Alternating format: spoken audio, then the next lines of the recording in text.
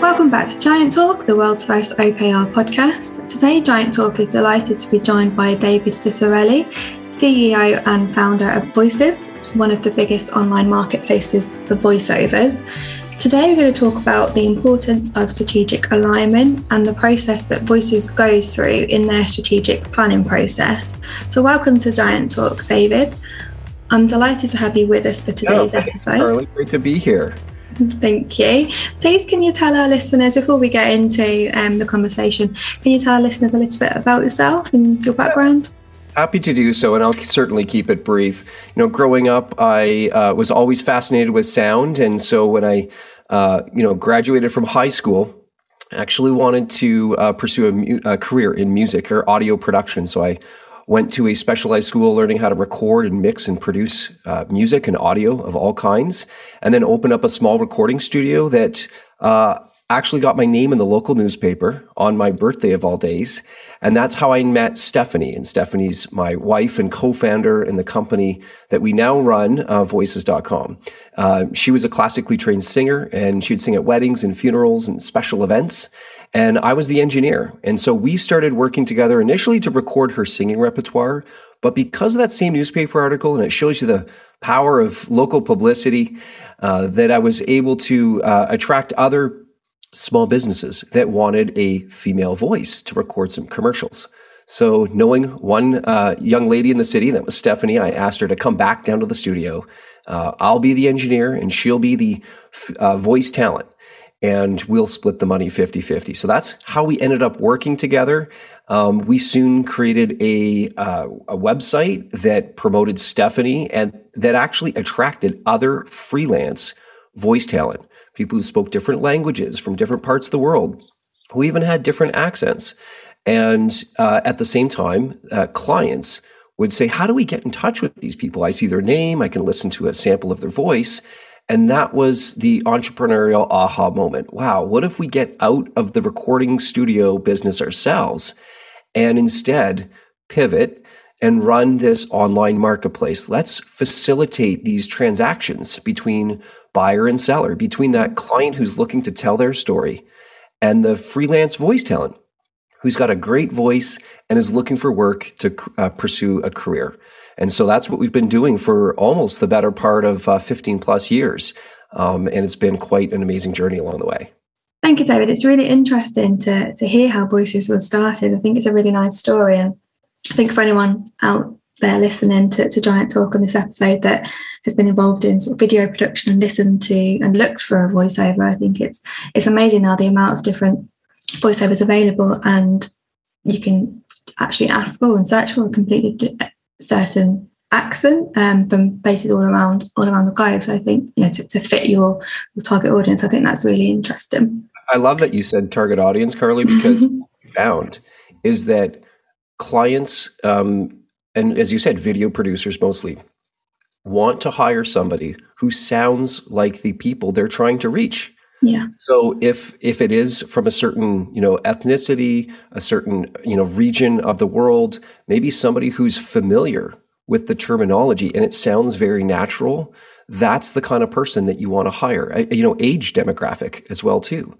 And so if you're trying to reach a more mature or even elderly or senior audience, then you should be hiring somebody to provide the voice, almost as that audio ambassador, right? They're kind of putting forth that important message on behalf of your organization. So I love that you brought up target audience, because that's what our research finds, and that we see it happening every day through the jobs that are posted on Voices.com. Yeah, absolutely. It's something that we've been looking at most recently for a new video that we're launching at There Be Giants. So yeah, it's really interesting. So I want to start by getting into the conversation. And I'm going to start by asking you, by defining strategy, what exactly does that mean? Well, for me, strategy has a very specific definition. I've had the great pleasure of pursuing continued education through an executive education program at Harvard Business School. And you can imagine that they're going to have a very academic definition of what strategy means. And so really what it is the integrated set of choices that a business makes to differentiate itself from its competitors to deliver long-term and superior results. So if I could break that down, I think the important part is the set of choices, because your everyday, I think I read somewhere online that the average adult makes upwards of 30,000 decisions every day, from what do I wear, what do I eat, what time do I get up in the morning, and then of course the more meaningful decisions as we face during our business day. And in our work context. So if strategy at a corporate level is the collective decisions that we're making, we also need to make sure that they are an integrated set of choices. They're self-reinforcing, if you will. We don't want decisions that lead one part of the organization into one direction, and then everyone's scratching their head going, why are they moving over there? And we're diverting resources. So as I say, we want these integrated set of choices and that differentiate yourself from the competitors. The set of choices that you need to be making should actually be different than what your competitors are doing. And everybody has competitors, whether they're direct competitors, whether they're adjacent, maybe it's another industry that might be veering into your space. It could even be the competitive tension sometimes you have with your suppliers or vendors that you work with. But the disruptive competitors would be those alternatives or substitutes that kind of come out of nowhere. Often, in copywriting, for example, there's a whole new wave of AI-based copywriting. I've seen these articles on The Guardian that's like, this article is, written by an AI. And you think, wow, really entirely? Perhaps there's a little light touch editing at the end, but the bulk of it was done by AI. And so that would be an alternative, as opposed to thinking that if we're a copywriting or a marketing firm, stock photography versus, professional custom photography. So there's a lot of parallels. So I would challenge those listening to think about who their competitors are. It's not just who does the exact same thing of you. It's actually more likely to be the disruptive ones coming from those alternatives. So the choices that you make need to be self-reinforcing and differentiate you from all those competitors that we just talked about. Thank you for unpacking that and just explaining and getting us started in this conversation about what strategy actually means. You mentioned there integration, and I think that obviously sort of ties in with being aligned. So one thing that I just wanted to ask you, what would you say are the telltale signs that an organisation hasn't achieved strategic alignment?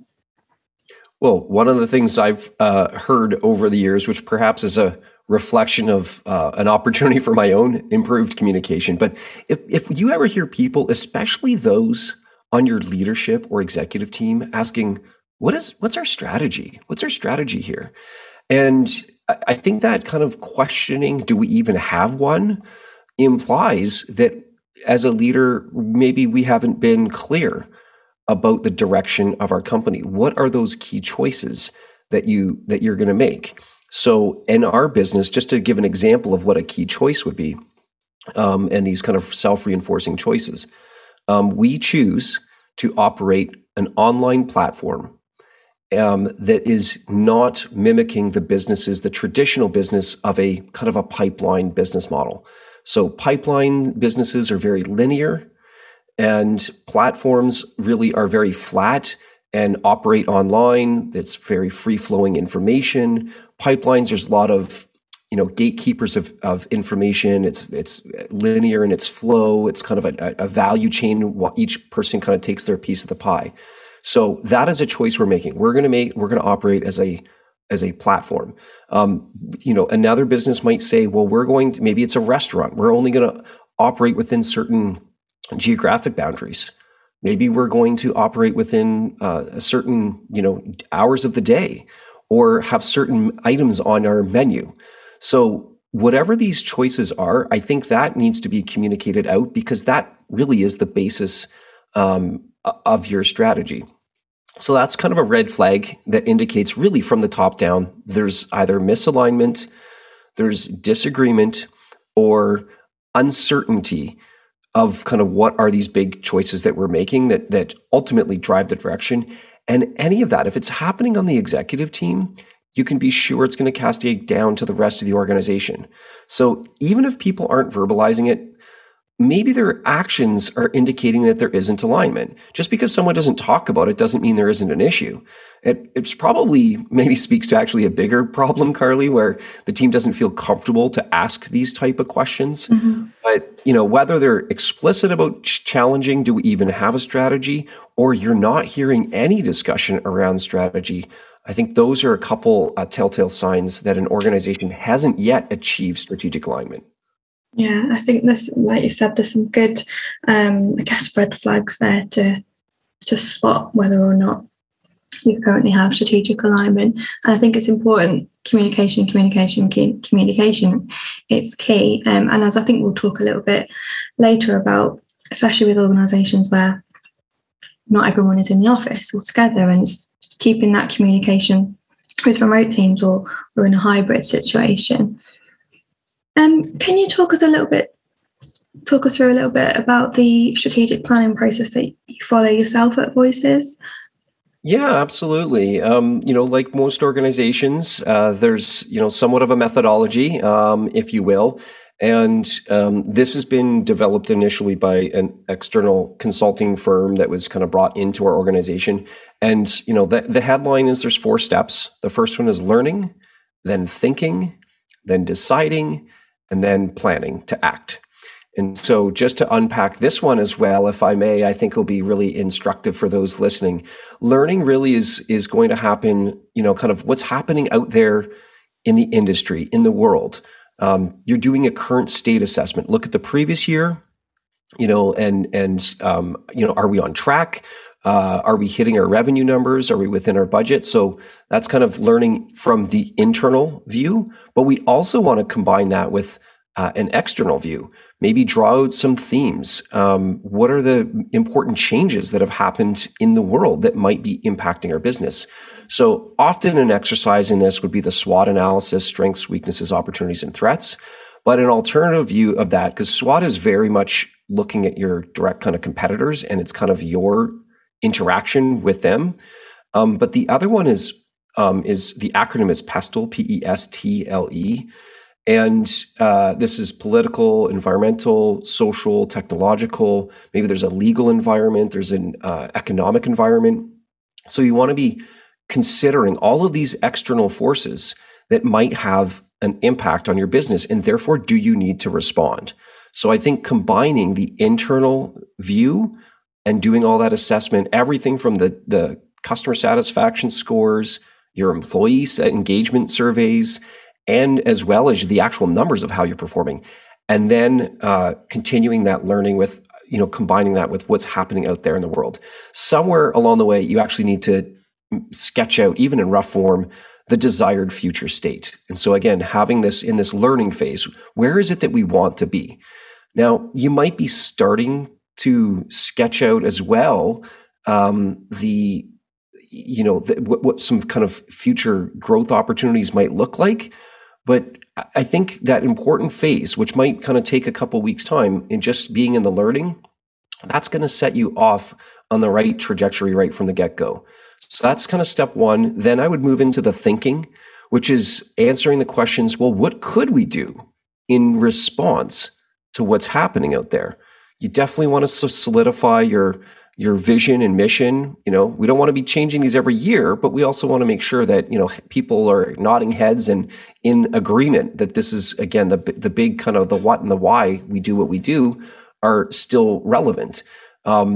If there are big core objectives that are carried forward from last year, like core strategic objectives, those should also be, we want to think through those. And then perhaps start to think about quantifying those growth opportunities and initiatives. Are there any ones we want to carry forward, or are there other ones we want to consider and add? When adding, that's going to show up as an idea cloud, is what we call it. Basically, it's a brainstorming session. For us, we use a giant spreadsheet, and everyone contributes to it. Every leader has their own tab.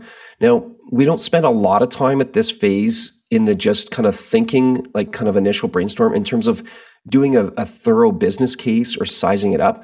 We actually just use a simple t-shirt sizing approach. So is this an extra large opportunity or is it an extra small opportunity? And that saves a lot of unnecessary cycles in terms of investigation and analysis, because why spend a lot of time on a handful of extra small opportunities that may not move the needle? So we just try to get it to that stage. And then just rounding this out briefly would be the deciding. Well, this kind of means that now we do get into the business case and further evaluate those growth opportunities. We want to lock them down, make those decisions together, and then start to introduce the questions around, are there any new organizational changes that need to happen in terms of organizational structure or org design, new roles entirely that need to be contemplated? And that then feeds into the planning to act. And really, this is, again, probably the budgeting cycle as well too. You making sure that we have a corporate scorecard, that we have at least some notion of. I mean, we do certainly button it up, but we want to make sure that we have those key performance indicators clear at that point. And then planning to act before the year begins. We do a strategic plan preview. So those have been at Voices for a number of years. There's a lot of familiar, slides and content, and I think that's actually a good thing. It means we're not moving in a different direction every single year. So while there's some repeat themes, there's definitely some new initiatives. So we preview that in December and then do a bigger kickoff once our board has approved the budget and the strategic plan in January. So that's our process. Hopefully that was, as I say, instructive and helpful to those listening.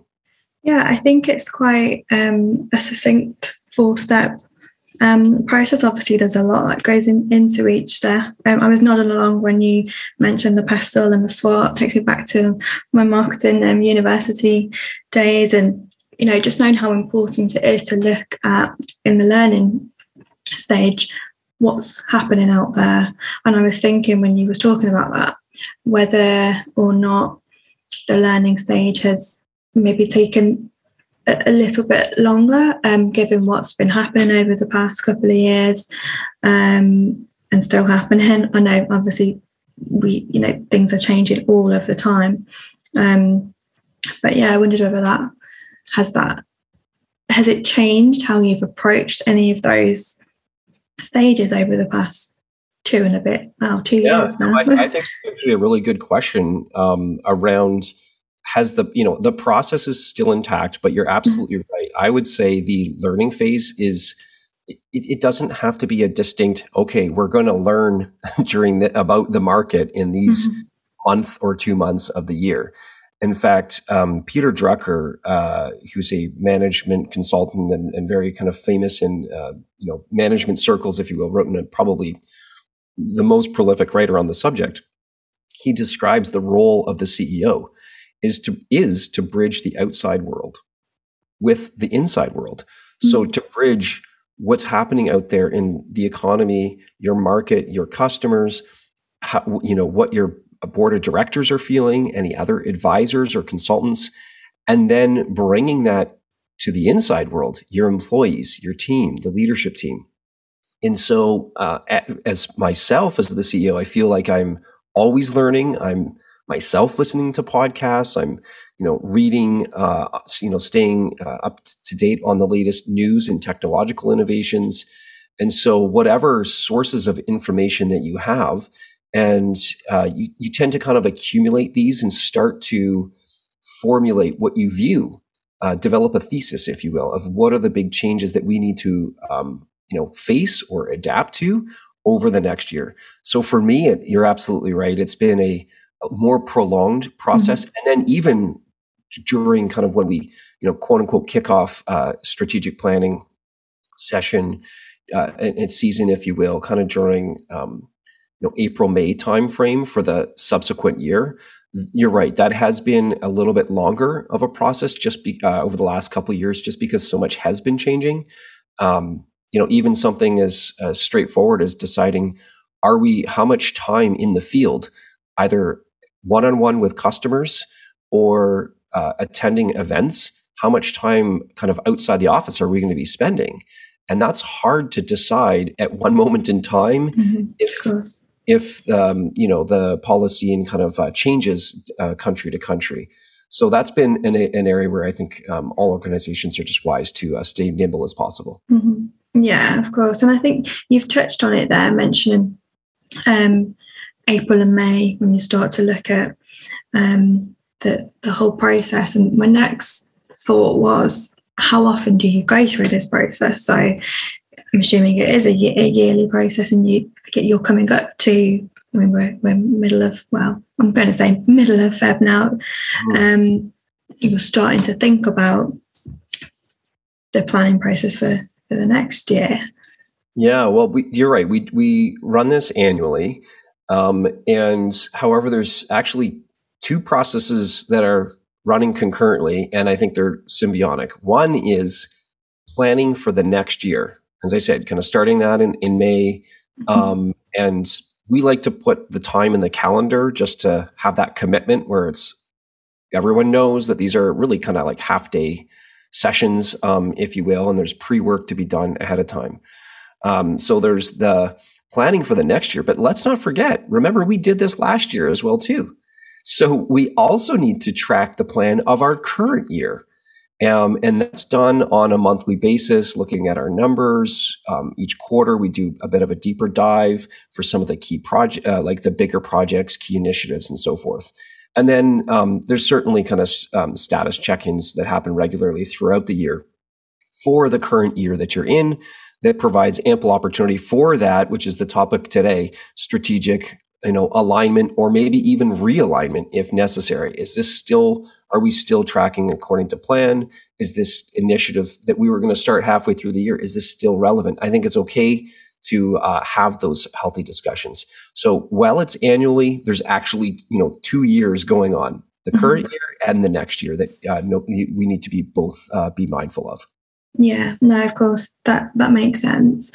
And do you use OKRs in the strategic planning process? And can you tell me a little bit about, if you do, how you use OKRs in the process? Yeah, sure. We certainly do. I mean, the objectives themselves aren't, for us, necessarily going to change dramatically year to year. Our objectives, which we would kind of define through metrics, but would look like something like, financial performance growing at 30% year over year, and then breaking that down. And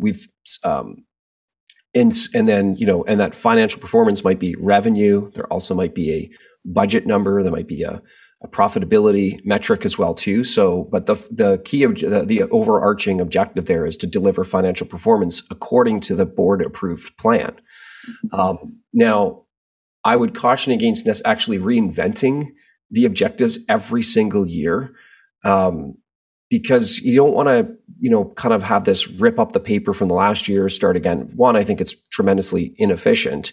And also, unfortunately, can be disorienting to the rest of the organization. Even if you're in a small to medium sized business, 10 employees to 100 employees, I think it would be quite, to reuse the term, disorienting, and may cause further strategic misalignment, because it kind of keeps people on their toes and maybe like, I don't know what's going to be going on next year. And so we want to create some stability in a world of chaos. And you can do that in your having these kind of ongoing tried and true objectives.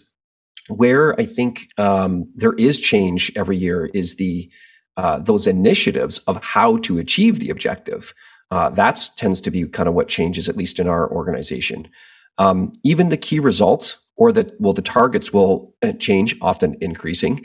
Sometimes they become more granular. We might just be really trying to move a particular segment, maybe of our customer base, or pursue a new marketing channel, and therefore there's a collection of initiatives around that. So that's almost more of the like how. So if I think of the objective as the what are we doing, those key results and the initiatives are how specifically are we going to achieve that?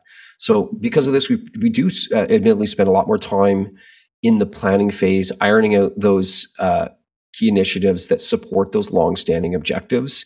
For us last year, it was really all about expanding into new creative service categories, from voiceover to audio production. So let's call that a like a lateral or a service category expansion, which is a common vector of growth for businesses. For some other ones, it might be geographic expansion. This year, we're kind of just dialing it back and actually saying that we're going to be looking more at some internal optimization improvements. You could have a whole year focused on pricing. So, I mean, there's definitely themes that emerge throughout that. So we definitely use OKRs, I think, is the takeaway there. And that they're done so, and kind of the objective part of it is really set at the beginning of that strategic planning process, and then kind of filling in those gaps with more details as we refine the plan. Mm-hmm. And what would you say is the biggest benefit that you see of using OKRs in the strategic planning process? Yeah, well, but perhaps I'm stating the obvious here. I think the biggest benefit is the whole team is aligned in terms of corporate direction, but it also serves as a decision-making matrix. It goes back to all these decisions that we need to make every day. What is that kind of source of truth of directionally where are we going and how are we measuring our success? So the vision and mission will tell you directionally where you're going. Your values in an organization will determine kind of how you behave, the rules of operating, if you will. And then the OKRs are actually will further refine the decision making, almost like more practically on a day-to-day basis. So individually, it does provide the direction on how much time we should spend on a project, maybe even which projects to prioritize, which, if any, customer feedback should be escalated.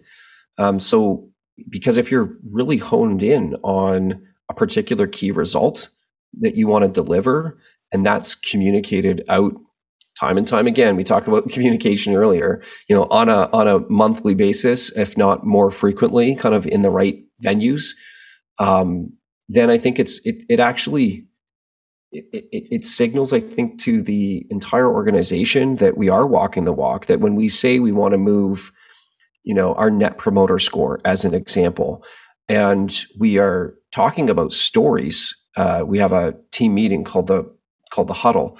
And we have a section in this huddle that is dedicated to customer impact. And we're trying to reinforce these stories that we have a positive impact on the lives of our customers. And sometimes, and these are often the same people who are advocates or promoters out there as well too. So I do my best to try to tie these all together. So yeah, those are some of the benefits. They're going to ground you. They're going to give you alignment and help you make better decision and really reinforce your convictions on the direction of your business. Yeah, definitely some good benefits there, especially with alignment being the key one. With the move to remote and hybrid working, and I know that you're in your office at the moment, you see your nice office, and not all of your team are. I know when we spoke previously, some are at home and some are in the office, and it's definitely a hybrid way that you work at the moment. What effect has this had on your strategic planning, if any, at all? Yeah, well, there's definitely been some pros and cons.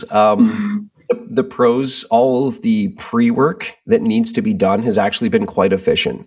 So, we don't just say, date on the calendar, show up kind of empty-handed. There's an expectation that you're coming with those initial market findings or other observations, customer stories, anecdotes. We're coming with that information prepared and packaged up. Even sometimes could be a presentation, it could be a single data, like a report. But all of that I found in a remote environment has actually been quite efficient. Desktop research, having time for some deep thinking, all of that's gone over really well while working remote or at home, because people have time to sit down and think about their ideas. Maybe even put them into a spreadsheet, if you will. The cons, I would say, are the long virtual sessions. Those have been really challenging on people's attention spans, myself included. I think just sitting in a chair is one thing, but then staring at a screen, I think has been challenged. We've come up with some ways to overcome this. I mean, we've had some in-person sessions for those big kind of half-day meetings when pandemic restrictions have permitted.